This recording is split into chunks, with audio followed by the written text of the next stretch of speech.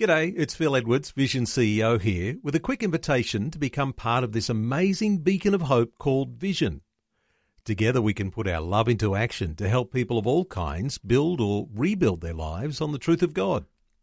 Please consider the part you can play during our upcoming Visionathon appeal, remembering that it's your support that makes Vision possible, including this podcast. Audio on demand from Vision Christian Media. History Makers. In the late 18th century, William Wilberforce was converted. Almost single-handedly, he broke the shackles of slavery. People there were just totally different. We are looking at the footprint of God over the last 2,000 years. History Makers. Since the Roman legion destroyed Jerusalem in the year 70 A.D., the Jewish people have a nation of their own. And he said, well, no, Randy, we're not all just faking it. There's a living hope, and his name is Jesus. And I believe that that's really why you're here. Christ died for us. History Makers. Hi, welcome to History Makers. I'm Matt Prater. Today we're catching up with Kiwi Christian singer-songwriter Nathan Fawcett. He's now based in Australia and got a great voice, a great heart for the gospel. And we're going to find out a bit of his story today. So Nathan, welcome to the program. Tell us a bit about where you were born and raised.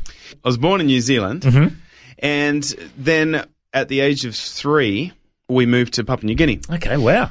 And then from Papua New Guinea, at the age of 12, we moved to Australia. Okay, so PNG, what were your parents' missionaries, were they? Yeah. So they were missionaries there for many, many years. What kind of mission were they doing? They have church planting, or what did they do? Yeah, so my dad was a builder, so he built many of the churches over there. Oh, wow. And also in remote villages where there was nothing, he would go in there and preach there as well. What kind of mission was it with? Was it with AOG or COC, or was there a denomination you were with? It started with AOG. AOG, okay. And then I'm not sure what happened after that or how that all went. Yeah. Okay. And then you ended up going through a tough season as a young fella in PNG. Tell us what happened. Yeah, so between the ages of 6 and 8, I got sexually abused for 2 years, and that messed me up for many, many years to come until I was about 16. And it introduced me to sex in the wrong way at the wrong time. And instead of my parents telling me first, I got introduced to by this man. And that set me up for years of addiction to the wrong type of sex. So, wow. Yeah, many, many years of addiction to porn, but there was such a transformation that happened after that. So did your parents know about what happened? No, so I never told them because it was so shameful for me to do that. My parents were beautiful parents, and they were the most loving parents. Honestly, you could not blame them for this thing. And it was probably my fault looking back, but at the age of 6, you just don't think of telling your parents is going to make it all good. Wow. And did that affect your spiritual walk? Like, was there a time when you were, went through a healing for that? Yeah, absolutely. I had major crazy encounters when I was younger during that time, and it was very, very scary for me as a kid. And it actually affected my behavior at school. It affected me in a way where my parents couldn't understand because they didn't know. So there was many things that happened from there that set me up into a downhill spiral of addiction and anger, not being able to get over that. Wow. And tell us a bit about your time back in Australia. You were homeschooled back in Australia. Yeah. How did that go? Yeah. So I was homeschooled my whole life, and then we went to Australia, and my mum kept homeschooling me because I think we had maybe 4 more years of school to go. Yeah. 5 more. Finished up in Oz, and I loved it. Yeah. I'd rate homeschooling. Yeah, awesome. Okay. I mean, it does get challenging having your mum constantly there every single day. Yeah. Get up early, you're with your mum. It's not a different teacher each season. So that was a challenge, but getting taught by my mum, man, it was amazing. And tell us about what you did after school. After school, I started out as an apprentice carpenter and a few different other apprenticeships, dabbling, just didn't know where I was going. And then it all worked out that I was able to start my own business at about 18. And then I started my own business at 18, and I'm 25 now, and it's gone absolutely amazing. Awesome. Yeah. So good. And I know that you got married at a young age. Yeah. Tell us how you met your wife. Yeah, I just turned 19 and we got married. And, man, if you're getting married that young, just definitely think twice about it because there's a lot of stuff you're learning at that age and things are still changing but we got married then, and our first year of marriage was actually extremely difficult because of obviously that stuff that happened as a child, and then also there was a gang thing that I got involved with just before I got married. Wow. So there was a lot of anger and a lot of hurt that I was actually bearing down deep inside. I was a worship leader in my church. This is the thing. There are many people that are worship leading, but then they're struggling with these things, and I want to say it because it actually makes people realize that no one is perfect and people go through stuff. And through that whole season, I was still worship leading in the church, didn't want to tell my pastor. And there was a lot of healing that came straight after that. And you and your wife actually hit rock bottom at one stage. Yeah. And nearly ended up taking your own lives. Tell us what happened. Yeah. So just fresh into 2 years of marriage, my wife and I had been, you argue as a couple sometimes and you have disagreements, but this was just next level. This is where we just didn't control our anger. We didn't control anything. And we were learning, and we just lashed out, got upset. We fell to the ground because of the burden of financial debt, burden of having a kid straight away when we got married, and on our honeymoon, actually, we conceived. And so it's kind of like all this stuff happened. We didn't really realize what we were in for. We did marriage counseling before, but it didn't really cover what we were going to be up for. So we fell to the ground at this moment, and we said, I'm ready to end my life. And she said, so am I. And we're going to do it. And my little boy was in the room. And just in that moment, we just started embracing each other. In that moment where we couldn't see any hope, we started embracing each other, and we saw hope for a moment. And then things have just gotten better and better from there. It's been a challenge, and it's been gradual step by step, but. And you've really had many doors open for you. Your mess has become your message, hasn't it? Yeah. Since you've been through that tough time, you've been able to be honest and sure. And I love the fact that you're so raw and edgy about sharing your testimony, because a lot of people would just go, no, I'm not talking about that, Yeah. But people need to hear the truth, don't they? And the Bible says if we confess our sins, he's faithful and just to forgive us and cleanse us from all unrighteousness. And I believe there's power in sharing that. And tell us a bit about your music career. How did you first get into music? Yeah, so 8 years ago, I released my first single. And I was I sort of was involved with choirs and stuff as a kid. And in Papua New Guinea, that was where it was first introduced to me, the genuine worship. I'd remember sitting as a toddler, very young, 5, 6 years of age, sitting down on a church floor, which was just dirt in Papua New Guinea in the middle of nowhere, and just hearing the choirs worshiping God, and just realizing that you don't have to have anything to be happy in God. So that was the foundation of where I started my worship, and then I started adapting Western culture when we moved to Australia. And now just putting those two together, we're seeing in our worship sets, wherever we're going, we're seeing people healed.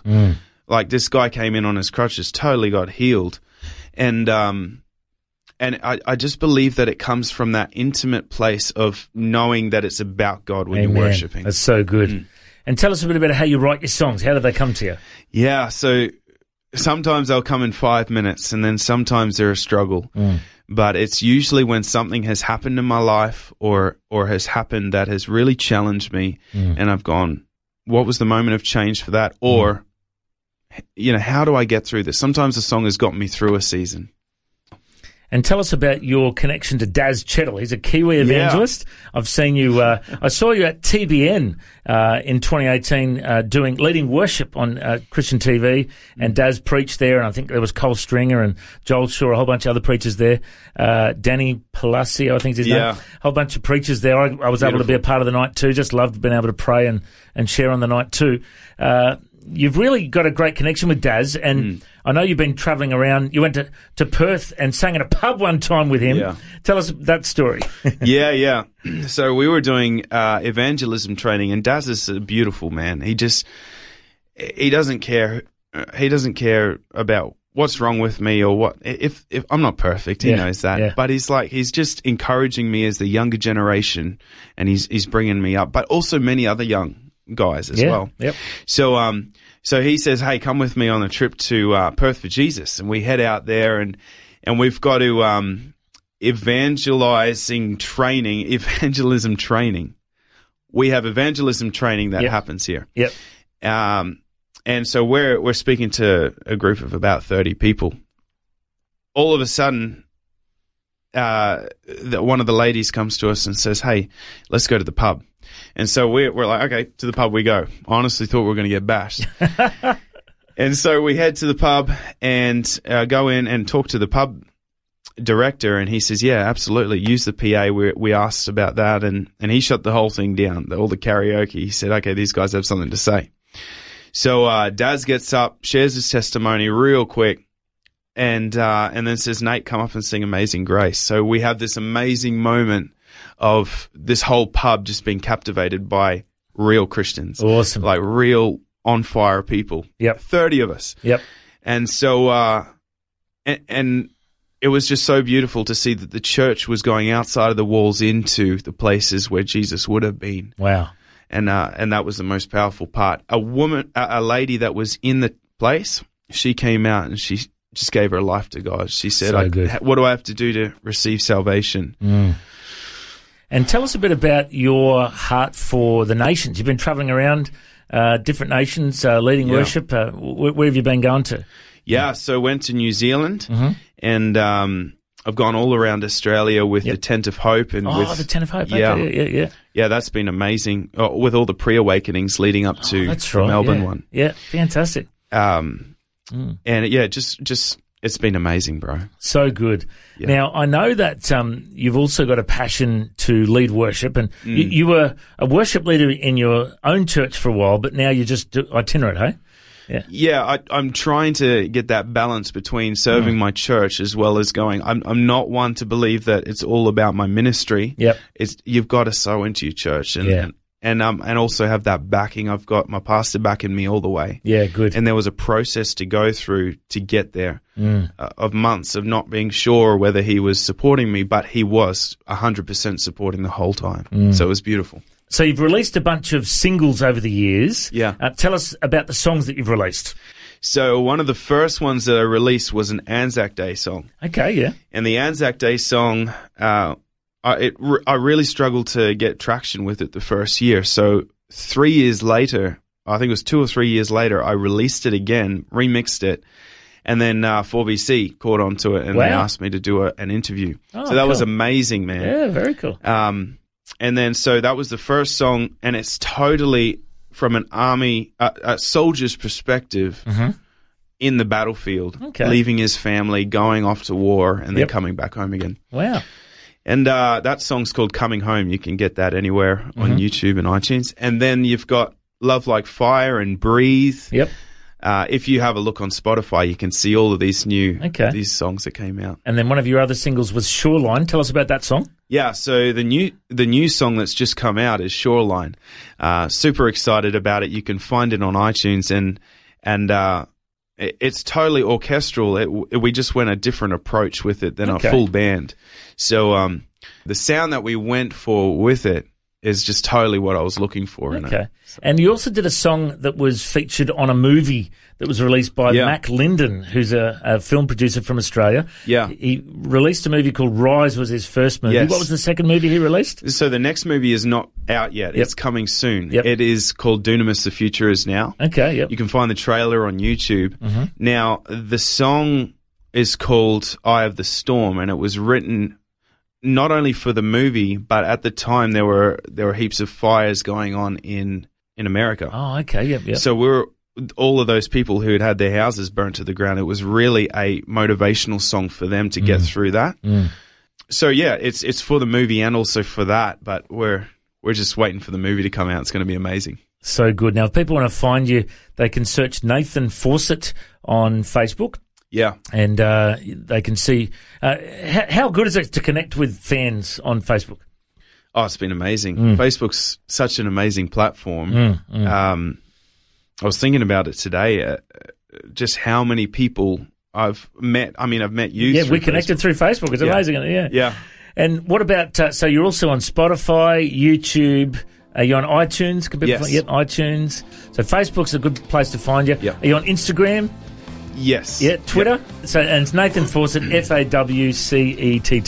People can find you on Facebook. Mate, I reckon you're a history maker. Thanks for joining us. Thank you. Thanks for joining us on History Makers. If you'd like to listen to this interview again, just go to historymakers.tv. There you'll find links to Facebook, Twitter and Instagram. You can subscribe to our iTunes podcast or check out our YouTube clips. History Makers is a faith-based ministry and we appreciate all of your support. The vision of History Makers is to share the good news of Jesus all over the world. If you've got a suggestion of someone we can interview, send us an email, info@historymakersradio.com. God bless you. Have an awesome day. I'm Matt Prater, and why don't you go and make history? History Makers. History Makers is proudly sponsored by Bible League, who serve the local church and other partners around the world by providing Bibles, scripture materials and training to help people meet Jesus. They provide God's Word to a lost and needy world. Bible League plants Bibles in prisons, among persecuted Christians and in poor nations, bringing the love and light of Christ into many people's lives around the world. Make history today by joining our friends at Bible League and planting a Bible that will help someone meet Jesus. Go to bl.org.au. Station sponsor.